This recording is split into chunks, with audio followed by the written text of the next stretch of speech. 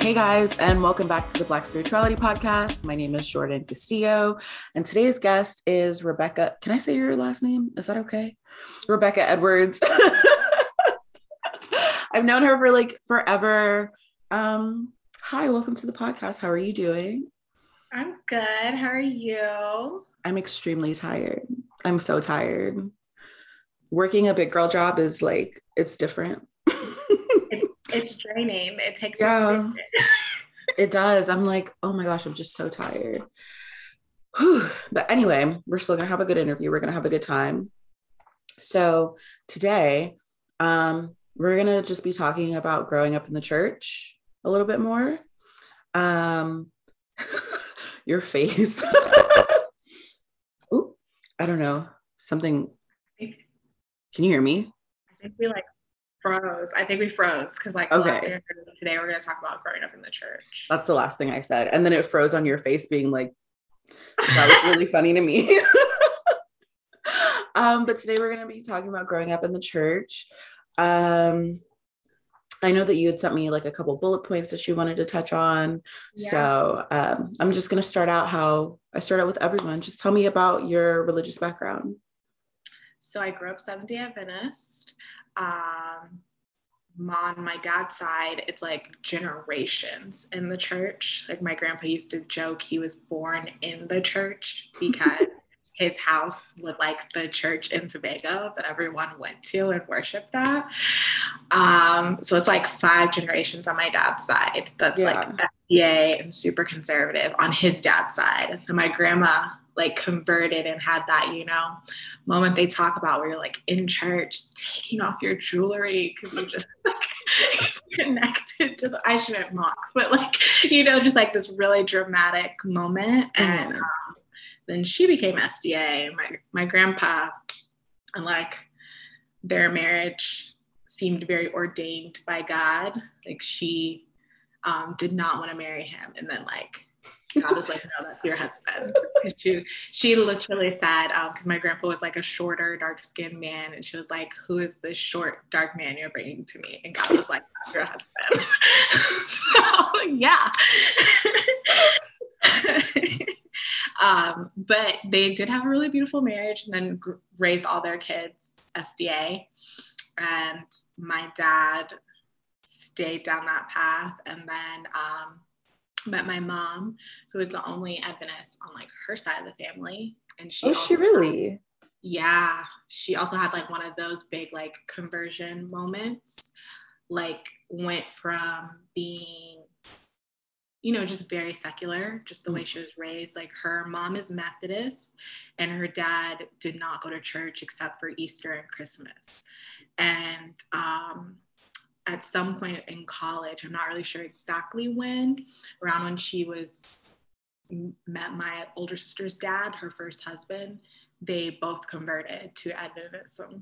And she went like straight Ellen G. White. Like she stopped eating like all these things, was only in skirts, like didn't wear makeup anymore. Like her family thought she joined a cult. Yeah. Yeah. I mean, yeah, that makes sense. Yeah. So she went like full blown. And then eventually, stuff happened between her and my older sister's dad, and she met my dad, got married, and they decided to raise me and my younger sister Adventists only in SDA schools, and like made this decision when they were pregnant with me that they were also going to raise us vegetarian. So like just very conservative. I know that life. Yeah. It was like an active decision, like that is how they were going to parent us. Yeah. So then how did that affect you, like growing up in that way? Because for me personally, I didn't realize until I like started making friends with like the neighborhood kids that it was anything different, because I grew up in Adventist schools. Like I think I went to Adventist daycare, like just in the church all the time. So like, how was that for you growing up? So I will say, I was born in South Florida, like Fort Lauderdale area. And I went to a huge church that my grandparents helped start. And it was like Caribbean, mostly Black Caribbean. So I didn't know it was different because I'm going to SDA schools. Like most of my extracurriculars are through the church. I did have neighborhood friends, but it was just like, well, yeah, I just don't play outside on Saturday, but I'm also never home. Like I'm at church all day. So it didn't feel like this thing that I was missing out on, you know? So the only things that felt like I was missing out was Halloween and Easter. So it felt very normal. But then when we moved to Central Florida, it was like culture shock because I was around all these Caucasians, and SDA is very different for them than Black and even Black Caribbean. And I was like, wait, you can do these things on the Sabbath? Like this is allowed? So that was very odd. And I think that's when I started questioning things more and rebelling more in that sense. So rebelling in my parents' eyes. Yeah, because anyway, I'm just thinking about how Misha would come over and my mom would be like, what? Like, let me teach you how to get around them changing the Wi-Fi password. I'm like, Mommy, you can't do that. So like definitely rebelling in your in your parents' eyes. I understand what you mean by that. No, as a like at Forest Lake Academy, as a teenager, the joke was, when is Rebecca not grounded? Because like I'd get in trouble for having acrylics. I'd get in trouble for going to a friend's house too much because it's like, my dad's like, you have a home.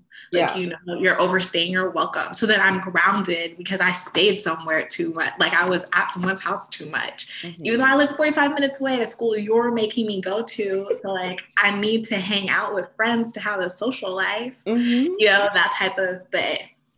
Or just grounded because we didn't practice the piano enough, or, you know, just like all these little things where I joke like, yeah, I was in trouble a lot, but I wasn't out doing drugs. Like I wasn't out doing all these things. Yeah. Wait, I want to circle back though to you talking about Easter, because even though we didn't have like Easter Sunday, my mom would like make a big deal. Like I would get an Easter dress, we would have an Easter basket, like, and I was like, girl, we're not Baptist. Like, what are we doing? Like, and she's like, oh no, Jesus rose on this day. So we need to, so like, what did Easter look like for you? So, like I said, my Nana was Methodist, and we are the only grandkids on that side of the family. So I did get an Easter dress every year for a while, I think till I was like 11. And I loved them. They were so girly and poofy and pretty and like just my jam. But it was not called an Easter dress. It was like, oh, Nana sent you like a spring dress, like a springtime dress.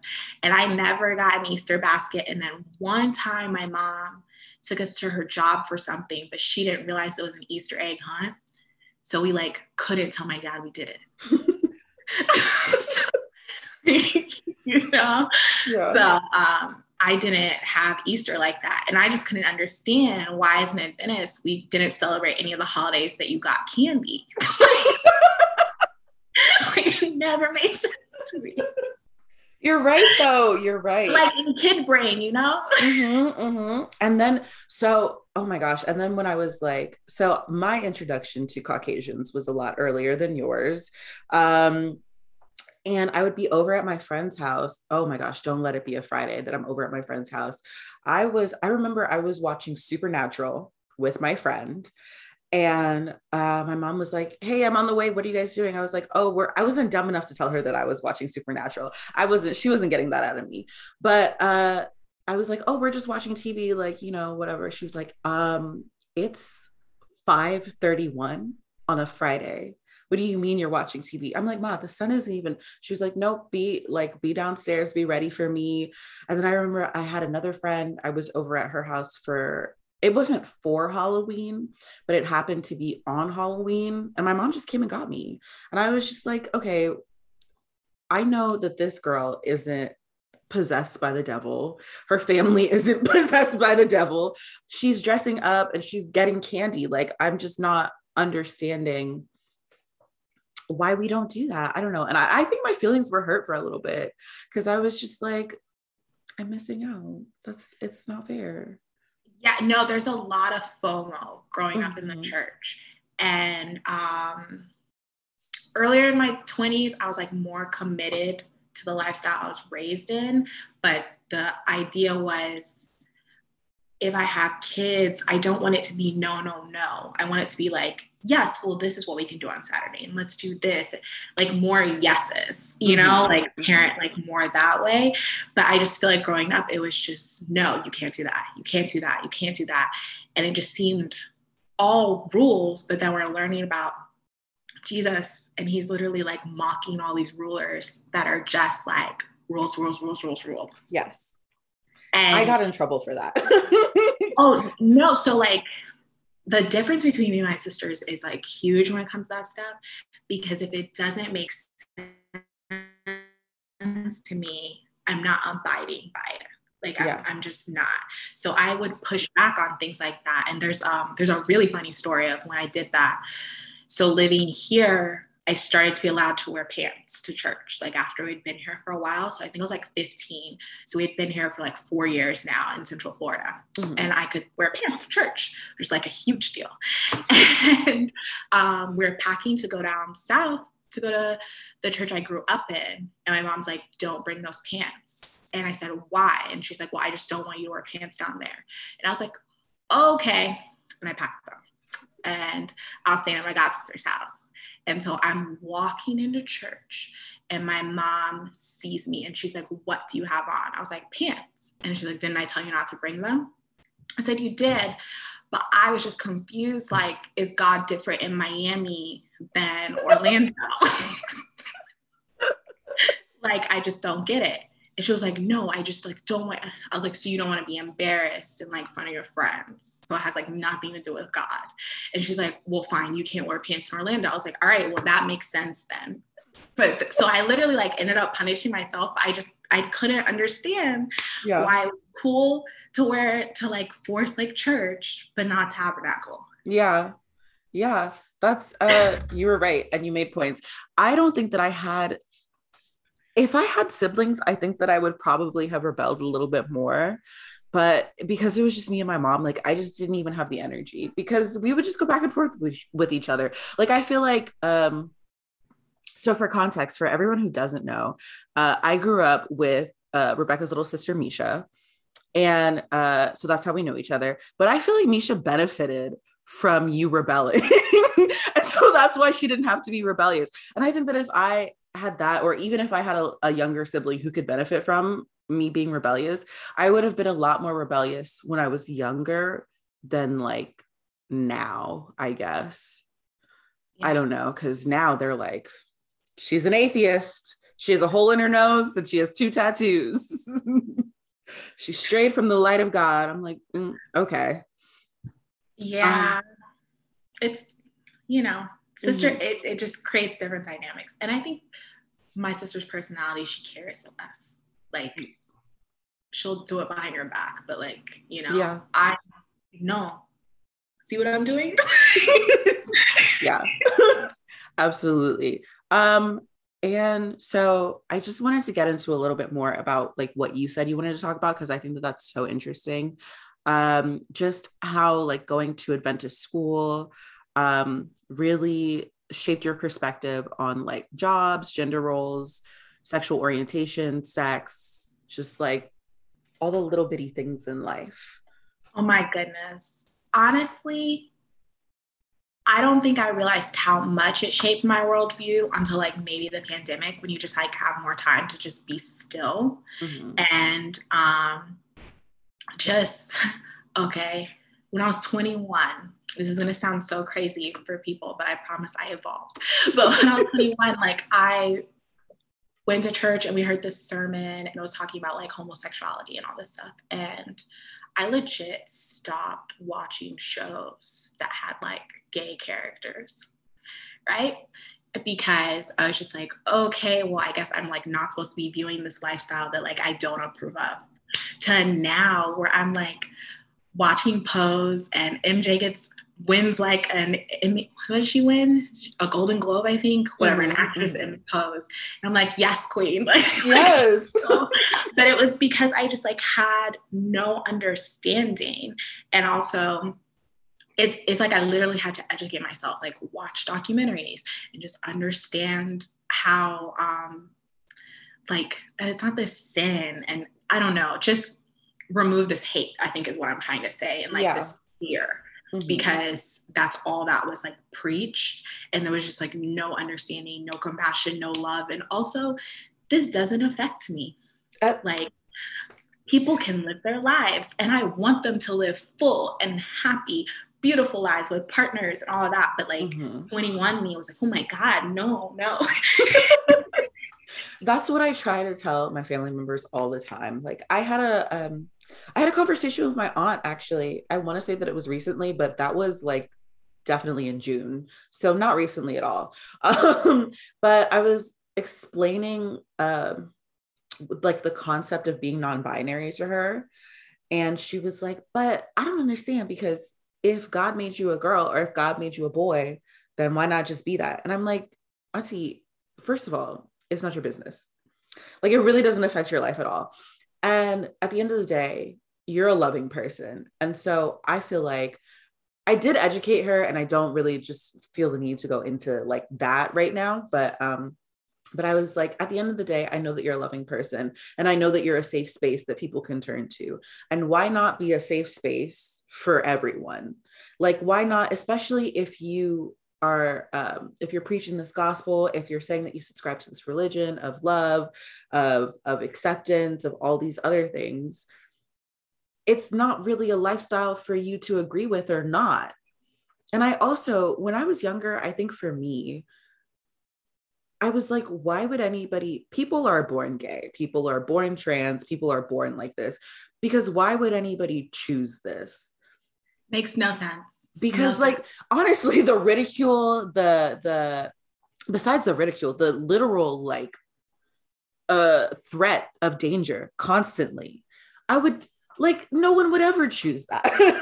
I would never wish that on anybody. And I'm just like trying to break that down to her. And I'm just like, yeah, it doesn't really make sense, girl. Like, you should just show the love of Jesus to people and kind of mind your business on everything else.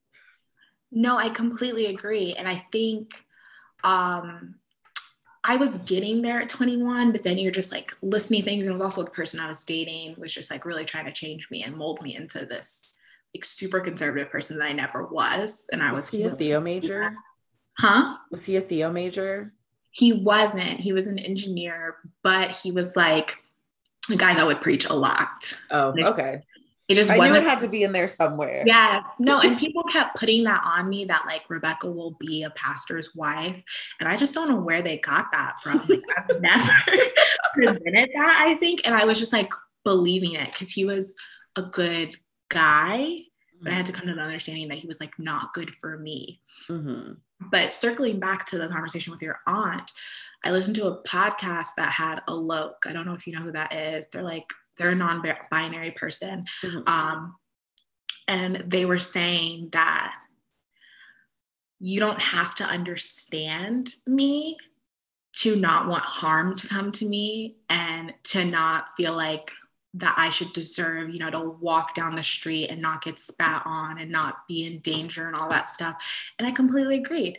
Because I will say, like, coming from the background I come from, that was a bigger learning curve, like non-binary. And even just trying to work into my vernacular, they, them, with even people in my life where like you just make mistakes. But I don't need to understand someone for them to exist. Yeah. It just, And just as, I don't know, I think that I'm not going to sit here on my high horse and be like, I've never been homophobic. I've never been like had these harmful thoughts. But I just feel like as a Black woman who has grown up in white spaces, it's a lot easier for me to understand being othered, regardless of whether or not I understand that specific experience. And having experienced being othered, I'm like, I remember, oh my gosh, who was I just talking to about this? I was like in the 7th grade in Mr. Broom's class, and Melissa Keller was putting on a presentation she was like the fundraiser at Fleece or whatever. And her daughter like walked up to me. She was like a little girl, like maybe like 5, walked up to me and was like, are you a boy or a girl? And I was like, I'm a girl. She was like, why is your hair so short? Only boys have short hair. And I was like, it's because my hair is different than yours. But like, how old are you even in 7th grade? Like 12, 13? Oh, 12, 13. It's just like, I shouldn't have had to experience that and then go home and be like, a 5-year-old bullied me. Like, what is that even? So just like existing in that space, it's just easy to see how you don't want other people to feel how you did when you were at a low point, and just not wanting harm to come to people. I don't know, just, yeah, that person was correct in their experience. Yeah, no, most definitely. I agree.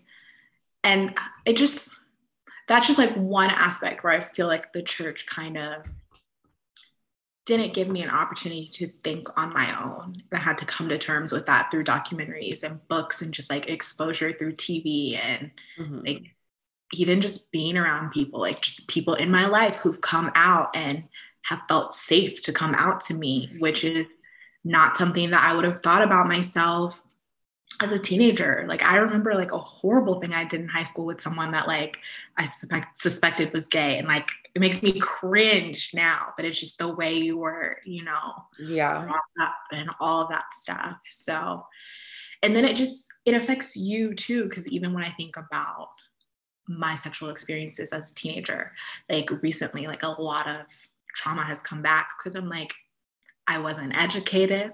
I had no idea like what continuing consent meant, because it was just no, like this isn't supposed to happen until you say I do.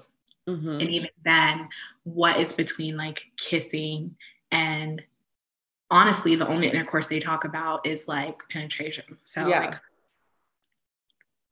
so what's between that and then are you going to hell for engaging in those things? Like, even, oh my gosh, now you're giving me flashbacks. Because even like, I thought I was going to hell for like kissing my friends that weren't my boyfriend. I was like, I knew that we like didn't want to date each other, but I mean, you're like 17, you want to make out with somebody. I'm like, I'm going to hell for this. Like, I used to have, my body count was like a list of the boys that I had kissed.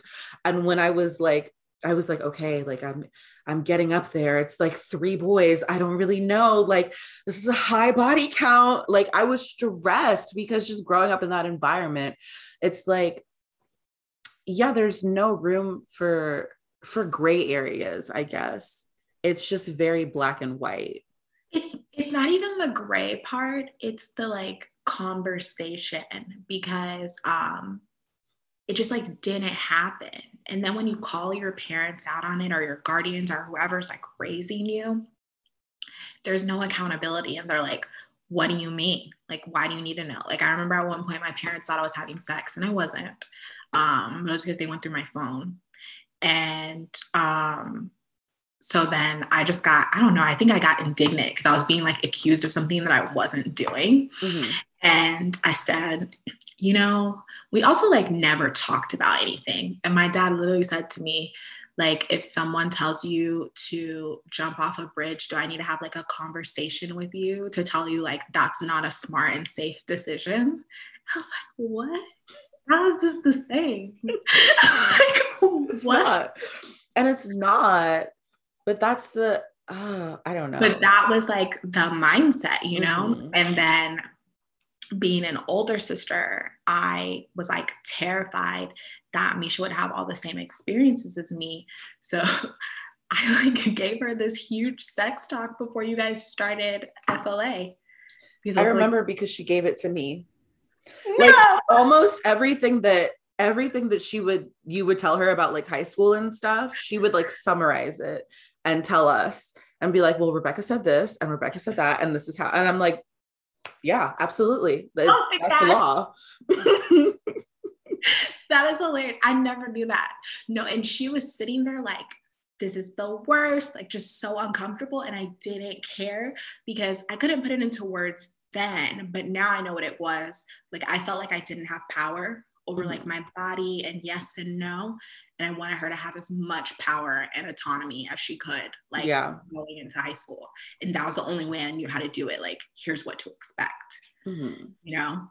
Yeah, because it's important. I don't know if this was your experience, but for me, being like, I'm not going to say that I'm dark skinned. I really like to act like I'm Lupita out here, but I'm just not that girl, unfortunately. But being just darker skinned at FLA, I felt like I didn't really have any autonomy over my body, over the relationships that I was engaging in. If someone wanted to date me or to talk to me or to kiss me in the backseat of their car, I'm like, well, no one else is checking for me. So like, I just, okay, like whether I wanted to do it or not, it was the only, I don't know, it was the only little bit of attention that I got. And then because I didn't have those talks about like, okay, no, but you can say no, like you don't have to like someone just because they like you, or you don't have to do something with someone just because they want to do something with you. Yeah, I don't know. I'm probably going to have to be in therapy for those experiences later on. Not to say that they were like, traumatic or anything, but it's just like I just didn't know any better, and now as an adult it's like a lot of stuff that I'm probably just gonna have to unlearn. Yeah, no, well, I've gone back, like I've done quite a bit of therapy this year. And I wouldn't say I've had the same experience as you, because I do exist in this world with like light skin privilege, and then my hair texture also is a privilege and all of that. But also because of my body shape and how early I developed. I started being sexualized at 12, and just like no knowledge of anything and just attention. So I'm like, oh, I'm getting attention. It must be like a good thing. Like I have vivid memories of visiting Jasmine at UF and her shouting my age to like men that are checking me out. Oh my God. You know? Like I've just, so I'm like so aware of when a man's eyes are on me, even now. And he's just like, chill, it's fine. And I just like get like really tense. So, you know, when I was a freshman, like seniors were hitting on me, and it was like this thing, and it like made me feel special and I felt cool. But like it was like this false sense of like power or whatever, or superiority. But also I'm like really reserved, like as my personality, like, until you really get to know me. So it's just like they're putting all that on me, like, you know, like I'm not out here like sticking my boobs out like, yay, look at me, but they're putting that on me. So I didn't realize I could say no to that, like, and I didn't realize like just when people were interested in me, I was like, okay, well, I have to like them as well. Like I didn't understand my power, honestly. And it just got me in situations that I think I was too young to be in, you know? Like, yeah, and that just stems from like the way I was parented, and just even the school we go to, and like, why is health class senior year? Like, I had friends that lost their virginity freshman year. Like, you know what I'm saying? Like, why are we just addressing the abstinence conversation when we're seniors? I think it's changed now, but when I was there, it was when we were seniors. No, yeah. And it also, you're right, it was the abstinence conversation and then the baby project. And it wasn't like, and then I remember at Fleece, at least, I think like in 5th grade when we learned about puberty, we also just saw pictures of STDs, like just like full-fledged like herpes, like, and I'm like, do our parents know that you're showing us genital herpes? Like, this is, you probably, but so it was like that in 5th grade. And then senior year, it was like, okay, don't have sex until you're married, and here's a baby. And I didn't personally know if any of my friends were having sex, because honestly, I wasn't a safe space. It was very judgmental. But yeah, I definitely know that people were in the back of bleachers doing whatever they were doing, and that was none of my business.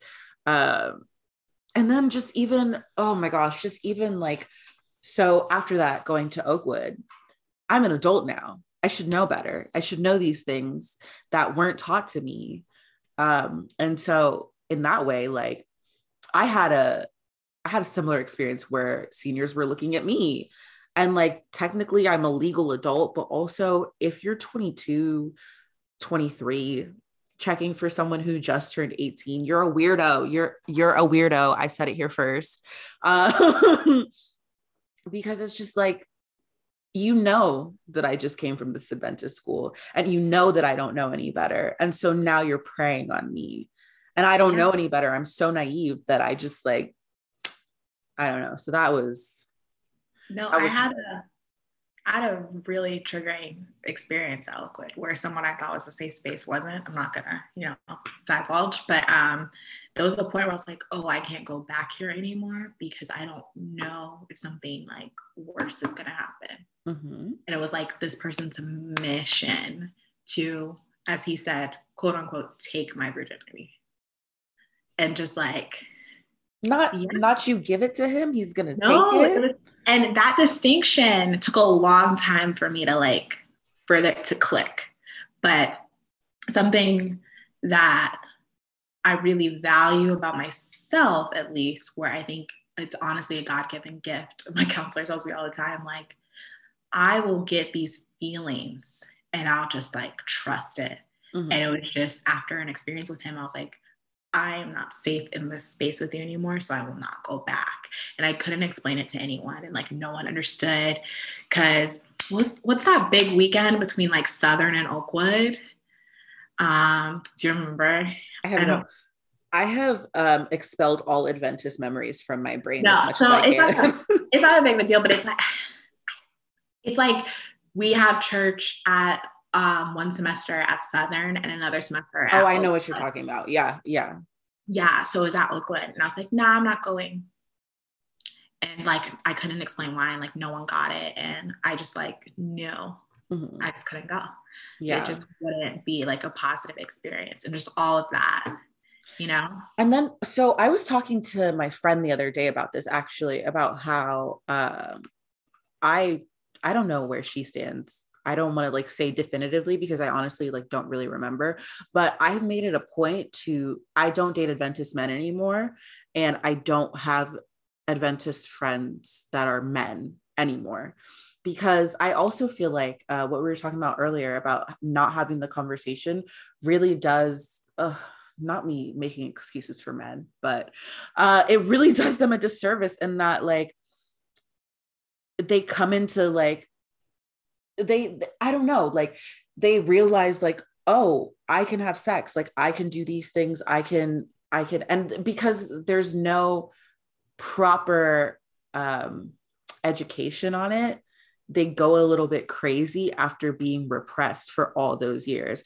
Because I remember leaving Oakwood, moving to Atlanta, I would party all the time. I would party all the time with my friends from work, and they weren't being creepy. And that's when I realized that the behavior that my friends at Oakwood exhibited was not normal behavior for men.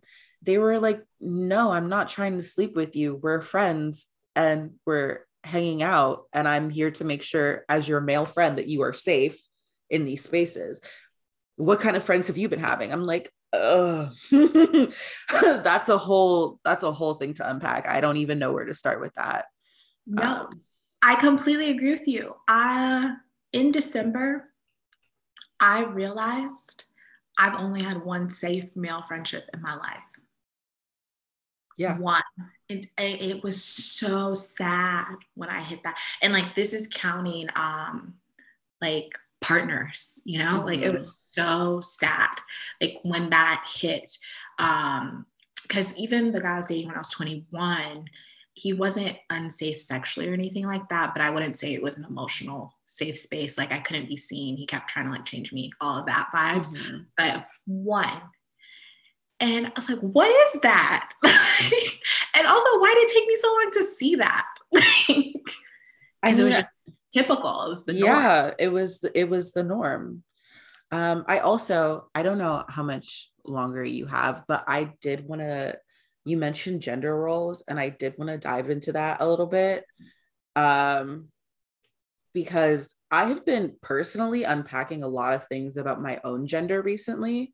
I wouldn't say that I'm non-binary, but I have come to the realization that womanhood was not made for me. Womanhood in the way that it's supposed to look, femininity in the way that it's supposed to look, was not made for me personally. Um, Are you coming at that from the perspective of the patriarchy though? Because it's just like, what does it even yes, kind of. And that's what I mean. Like, so that's what I'm saying. Like, I don't think I'm non-binary. I just don't really care for the performance of gender. But especially I don't care for, so my mom just got remarried. Congratulations. Not just, also in February. It's almost been a year. Like a year. Yeah. I don't even, so she got married, and I was just on the phone with her too. She's like really a wife out here for real. And I'm like, I do not identify with the trait. And she loves it. Like, I'm not trying to talk crap about my mom. Mommy, I love you if you're listening. I'm not trying to like talk bad about her or anything like that. But it's just the way that she like operates in her marriage, the way that she performs her wifely duties. First of all, this is the first time I'm ever seeing my mom be a wife, because my parents were married, but obviously that didn't work out um, for obvious reasons. And they also split before you had any like real memories. So now seeing her like make a plate for her man, or just like be like, oh, I'm gonna grow out my hair because my husband really likes long hair. I'm like, girl, I cannot do this. And so the expectations of the conservative wife, of the conservative woman, even the not so conservative wife and conservative woman that I saw displayed at like Forest Lake when I went to church there, I do not align with that lady at all. Well, I think I'm a split, and I think I always have been. Mm-hmm. So I have a very vivid memory of my first boyfriend when I was 14, and I wanted to cut my hair. And he's like, don't cut it too short or I'll be pissed. So I cut it shorter than I even wanted to, because I was like, the nerve, like, to tell me that. And then like so much of value was attached to my hair as a little girl. So that's like a whole other conversation. Like, don't, like, I was literally trained that like other Black girls would be jealous of my hair. So I couldn't let them play in it, or they'd cut it or like do something bad. I'm not joking. Like, the women in my life, I believe you. And so there was like this attachment to it. And the first time I like chopped my hair into a straight bob, my dad didn't talk to me for like 24 hours other than saying, you cut your beauty off. So like in those aspects, I don't align, you know. Mm-hmm. I'm just like, this is baloney. Mm-hmm. But then in other aspects, I've seen myself give so quickly in a partnership where like I'm in college and I'm helping you do your laundry because you have to study, or and I'm just like, why? And it's like I can't stop it. Like I literally like don't even realize I'm doing it, you know. Mm-hmm. And it's I think there's this natural caregiver in me. Like I've always wanted to be a mom. Like I say, I want to be a mom more than a wife, like type of vibe. So I like the ideas of it, but I also grew up in a very controlling household. Mm-hmm. And that side of it scares me, where I'm like, I need autonomy. Yeah. So I think it's about like understanding that you have power to say, like for me, example, I don't like to cook. That should be very clear before you enter a partnership with me. I don't like to cook. But if you want your house sparkling, I got you. Like, I don't care. And it's not even about you. It's about me. Like, yeah. It just makes me feel better that like the house is cleaner.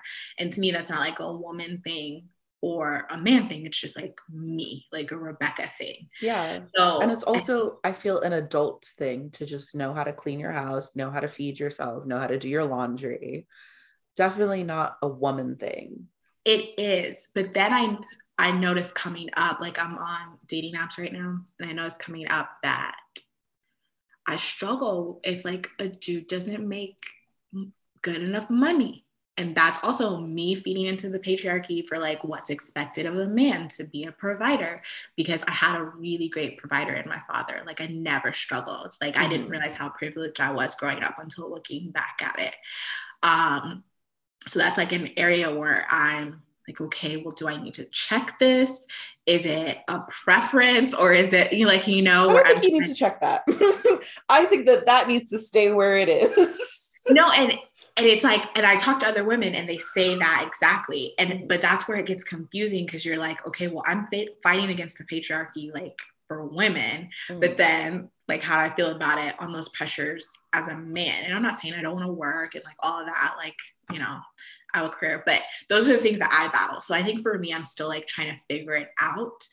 But I did grow up with like the expectation that your man comes in to a gathering and like you serve him his plate. Or Misha and I talk about this all the time. Like you're meeting your significant other's partner. As a woman, when you walk in that house, you can't even sit down. You have to go straight to the kitchen and be like, do you need any help? Aren't I a guest? Like, why am I helping you in your kitchen? I'm not doing it. Meeting you. Like, aren't I a guest? But it's that expectation. And I don't know if I'm fully there. No, I can say that for a fact. I'm not fully there to like reject all of that, because then you're like rejected by the family and all of those things. So it's interesting. So you've brought up certain aspects of womanhood that I didn't really think about when I made my very definitive statement. I am a simp. I'm definitely a giver, but it's also because I don't really like, that's not, to me, that's not like a woman trait. I want someone who's going to take care of me in the same way that I try to take care of them. I think it's expected of women and it's not expected of men. Yeah. Yes. And that's what I was going to say. And I also think that what you just mentioned about men being providers, I think that everybody is really a provider in a relationship, but women's contribution of emotional availability is not considered providing in the relationship because it's not tangible. And so to you saying like, oh, maybe I should date men with less money. First of all, no. But if he's emotionally available, then, maybe like $100 less is fine. No, it's like, I also know myself. Like I don't see myself choosing to partner with someone where I'm going to have a lifestyle that's lower than what I grew up. And that sounds crazy to say, but I also like know what I'm expected. And I can also provide that lifestyle for myself. Do you know what's so crazy, Rebecca? Actually, I was watching this TikTok and I love TikTok. I was watching this TikTok and this woman was going around to other women asking them if they would date broke men. And the only people who were like, maybe, were Black women. The only people who said maybe, like, I would think about it, maybe we could work on something together. Everybody else, the white women, the Asian women, the Latino women, they were like, no, what do we have to talk about if he's not providing for me? And so I also think that that's something that's ingrained in us as Black women, because Black women are usually the providers in the household. At least in my household, like my mom was obviously like the provider, the one who did the day-to-day with me. And then if they aren't the sole provider in the household, Black women are more educated statistically. And it's just like a whole bunch of things where we have to step up and be in charge. And we see that, even if not in our own homes, in the homes of our friends, in the homes of our family members.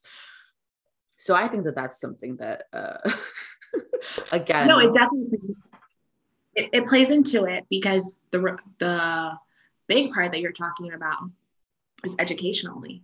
Like Black women are just super educated, like we have, a lot of us have at least a bachelor's degree.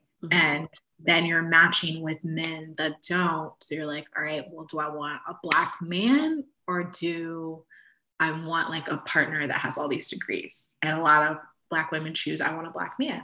Yeah. So and not to say nobody's hating on Black men. No. Not to say that there are not Black men out here with degrees, but it's just. No, I mean, I grew up with the exception of the norm. Like my dad has multiple PhDs, you know? Yeah. So I'm definitely not making like a huge like broad stroke statement because I know like it can be out there. It's just for me like this internal battle of like the give and take and what I want. Mm-hmm. But yeah, I wanted to hit on one more thing career wise, which I thought was interesting. Okay. So growing up in the Adventist church and going to all these SD schools, what careers did you think were afforded to you? Um, I didn't really think about it. It was always like, yeah, I'm gonna go to college, but I'm gonna go to Oakwood to find my husband. And like Interesting. that's what was, so it didn't really matter what my career was because at the end of the day I was going to be a mother and a wife. Interesting. Okay, so when I think about it, my mom's a little different. She's always wanted her daughters to at least have a bachelor's degree before they're a wife or a mother because of her own life experiences. Mm-hmm. But when I think about going to SDA schools my whole life, I knew women could be teachers, doctors, nurses, and maybe a lawyer. Yeah. That's it. And I had no understanding that there were so many other careers. And I just feel like we do our kids such a disservice by trying to put them through this pipeline from whatever academy you go to then go to like Oakwood, Southern, Andrews, Walla Walla, whatever school, Mm-hmm. and just have those options. Because when I look at the things I'm interested in now, it is still like I'm going to be 30 this year. And it's still so hard for me to say, like, I love storytelling. Like, there's a deep part of me, like, in my soul that, like, wants to be a filmmaker and a producer. Mm-hmm. But I'm, like, so scared of pushing outside of these, like, bounds that were kind of constructed around me. Mm-hmm. And then I didn't even figure out that I really love storytelling until I was like 24. And to me, when I look back, it was really apparent. Like I did Eye on a Fillet, like loved that. Like the Yeah. whole like, reporting thing. Mm-hmm. I'll watch any documentary. Like my family makes fun of me. Like it could be about anything. And I'll pretty much watch it like other than animals. You know, and just I feel like we're making people think they don't have God ordained gifts because they Yeah. don't fit into the little boxes of like singing on praise and worship, great with kids, so you have to teach, like, oh, you're good at stories. Okay, tell children's story or be a pastor. Like Mm-hmm. you can If tell it's not stories something other that, way. yeah, if it's not something that can be utilized within the church, it's not God given. It's not God ordained. And to me, that's so problematic because I do feel like it's a gift I have, but I struggle with it because I don't understand how to use it, you know, Mm-hmm. in those ways of where you just have to be fearless type of Yeah. deal. I think that's where I'm at right now, where I'm like really interested in media. And the only thing that I ever saw growing up about like being in media was just like operating the cameras at camp meeting or like being on the AV team. And I don't want to do any of that. I don't even bring a soundboard to me. I don't want to figure it out. I don't I don't want to do it. But yeah, forging your own path. And I think that by the time that I really kind of cemented what I wanted to do with my life, that I had already left the church. So that wasn't even a factor for me personally. But I can see how you're like, yeah, like, is this a God ordained gift? Like, do I trust it? But also, when was the last time I saw you guys? Oh my gosh. Was that like before the pandemic or like in the middle of it? No, because we moved to this place like during. So maybe a year or so ago, a year and some change. I feel like it was fall. I think I was there for Christmas. I feel like I saw you in 2020. Yeah, but like Christmas time, Yeah. 2020. But I will say that you were talking about like filmmaking then, and you're still talking about it now. So I just want to affirm you that it probably just is God ordained. Because if you're still like on it, if you can't stop thinking about it, if it's just like really ingrained in everything, then yeah. And just I've started making baby steps, but no, it's hard because it's like culture and religion. I'm pushing up like against a lot of things. And I realized even being raised the denomination I was and the culture, like Black Caribbean or Afro Caribbean, however you want to say it, I wasn't even allowed to pick my hobbies as a child. So I'm not super confident when to say that I like something. yeah. Because I was never allowed to choose, you know? So it's like I've been on this journey of just like learning even what I like. So to then like confront this whole kind of, I don't know, organization or whatever, because I'm even on a journey of like trying to figure out if I even identify as Adventist anymore. I was actually going to ask you that. So we're going to circle back to that.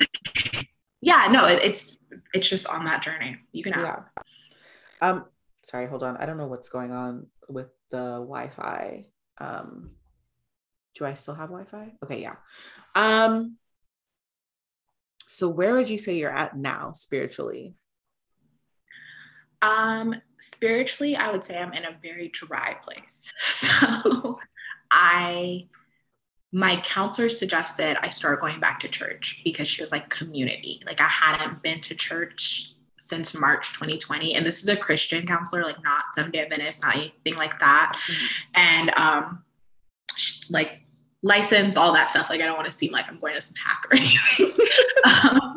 But it's just she'll bring Christianity into it if that's something you want type of vibe.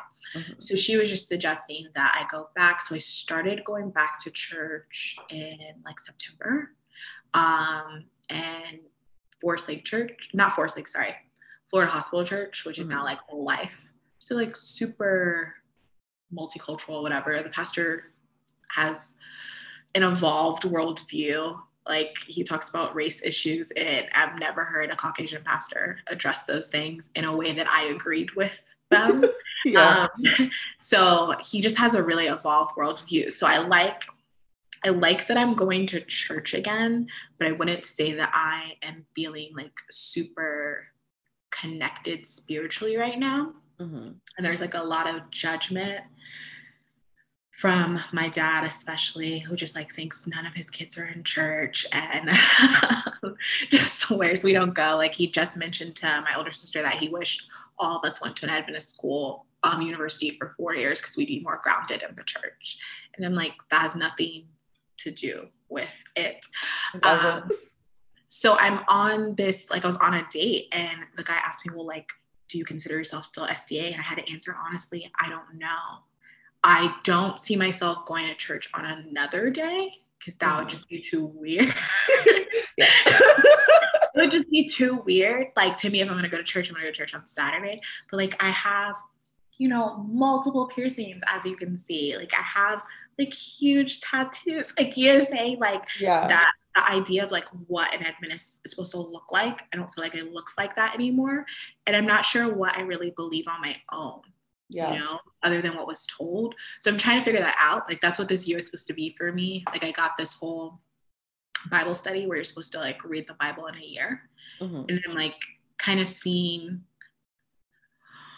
what I believe and not like what I was told, because I do still believe in God. I do still feel like God is important, and I've seen him work in my life, and I've seen, to me, like personal miracles happen.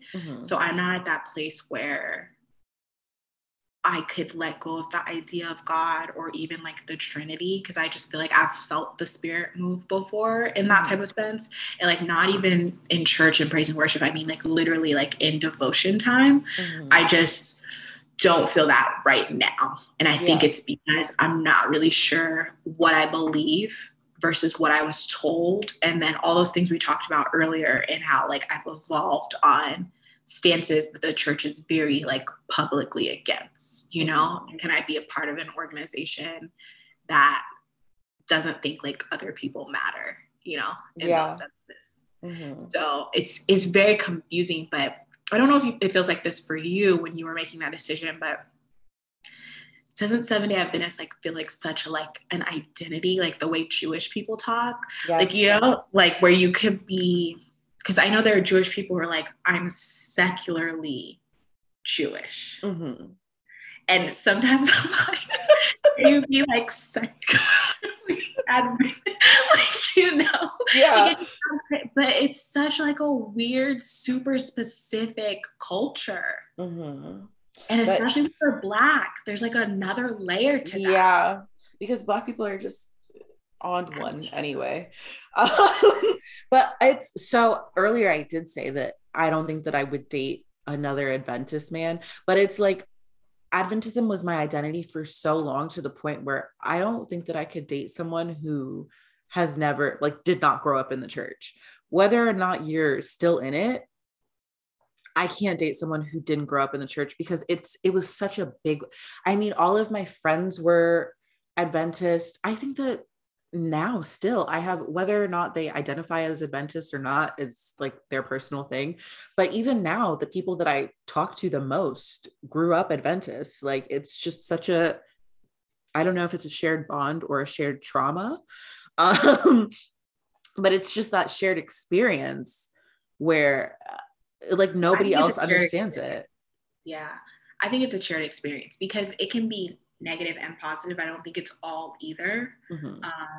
Because I talk about it, like one of my really good friends, I'm like, well, if my parents hadn't made the decision for me to go on forced slave, like we wouldn't be in each other's lives. Yeah. And I've been close to this person for 15 years, you know, it's crazy. And I just like value them so much. Mm-hmm. So of course there's positives from that, like from growing up in this community. Mm-hmm. But I don't know, like almost everyone that I grew up with in Central Florida just no longer identifies as being Seventh-day Adventist. Mm-hmm. And I was like, wow. And to the point where they're like telling me now, not just like living secularly and then going to church Saturday morning, like, nah, like I don't see myself as that anymore. Mm-hmm. So I also was really like, oh, I really need to like figure out where I stand on this whole. So I was actually wondering this because you said that you were going to, what is it called now? Florida Hospital Church? Florida Hospital Church, but they like renamed it because Florida Hospital doesn't exist anymore. Yeah, It's it's like Advent Health now. Health. So Mm-hmm. the church is whole life. Okay. Are there people your age there? So we go to like first service. Misha and I go to first service. So we just started like going to like go to church. Mm-hmm. They actually have this like film project happening this year. So that was like, okay, I'm going to get involved in that. And that's like one thing I can get involved in. So I have seen people my age, and there are people, but most of the people my age have like families, like their parents, like they Mm-hmm. have little kids. I haven't seen a ton of people my age that are single, Mm-hmm. unless you'll see like one guy, you know, come in by himself like for church and then leave. That type Mm-hmm. of vibe. Like you'll see a couple men like that. But no, I don't see a ton of people my age. And I think everyone's on this journey, especially the Yeah. ones who did the whole like SDA K through 12 or even K through college type of Mm-hmm. vibe. Mm-hmm. Because that's my thing. I went to I don't know though. I don't know if this church is the best example, but so my mom's married to a pastor. I told you that, right? Yeah, so she's married to a pastor. And so I went to their church on Christmas because Christmas is on the Sabbath, and I think that's the only time you're going to see me in church is if Christmas is on the Sabbath again. Um because it was like little kids, like older people, like 50 plus, and then like me and my step siblings. And that was it. Those were the only people who were, and I'm not even going to say that they were my age. They're older than you. So like it's not, I don't know. Like I think that if I were to go back to church, would I really be finding community? Because are there people who understand what it's like to be 25, 26 right now in the middle of a pandemic in 2022, and then also like go to church? Yeah. So I went to a church before the pandemic. That was predominantly people my age. Mm-hmm. But to me, they started losing their way. Like, it was like the more people that came, the more they wanted to act like a typical church. Mm-hmm. And like the reason you were attracting people is because they weren't like in those boxes. Mm-hmm. But any church that to me is younger, to me, they act more like a non-denominational church than an Adventist church. Mm-hmm. And that's what works. I think it is. Because I don't think everyone our age is like, I don't believe in God. Now, some people do, and again, the right to their journey, but I don't think everyone's on that train. Mm-hmm. But I also think people are not going to go to church where their voice doesn't matter because the 80-year-old elders are still running things and they're getting judged for the way they look or what they do or anything like that. Like, if you're not going to include me, like, why am I here? Type of vibe. And I think that's where people are kind of at. Yeah, I would definitely agree with that. Okay, well, I'm gonna close this out because I'm starting to get a headache. I need to eat. Is there anything else that you wanted to add? Anything else you wanted to mention? No, I think we hit it all. I mean, if you have any other questions for me. No, I really enjoyed this. I mean, I always enjoy talking to you. So this was really fun. I loved it too. It was so funny the last time you came over. I was like gonna go into my room to give you and Misha some space. And Misha's like, hey, Jordan came to hang with you too. I was like, oh, okay. I was trying not to be the annoying big sister. It's so funny because you would do that all the time. And then Misha would be like, no, we can all hang out. Like, come on. Get me now. Oh gosh. Yeah, no. It's super chill. It's always chill vibes. So I think when I first moved here in like May, I like DM'd Misha and I was like, hey, I live in Florida now, so I'm probably gonna try to come see you guys. And I know that I still haven't done that. But every time I go to Orlando, I'm like, I need to see Misha and Rebecca. So I'm gonna make a plan to do that. I mean, are we the only people you still talk to that are like here? Yes. That's super interesting to me, and that's like an off-camera question. But yeah. Yeah, it's y'all in my family. So do you want to like shout out your socials or anything, or do you have anything that you want to talk about, promote? No, nothing to promote. I mean, if people want to follow me, it's Rose Beck on Instagram, and that's it. Okay. It's BEK, not BEC. Yeah. BEK. Get the spelling right. Biblical spelling of Rebecca. Yeah. Again, told y'all, super Christian family. I'm done. All right. Well, thank you, Rebecca, for coming on the podcast. And I will see you guys in the next one. Bye.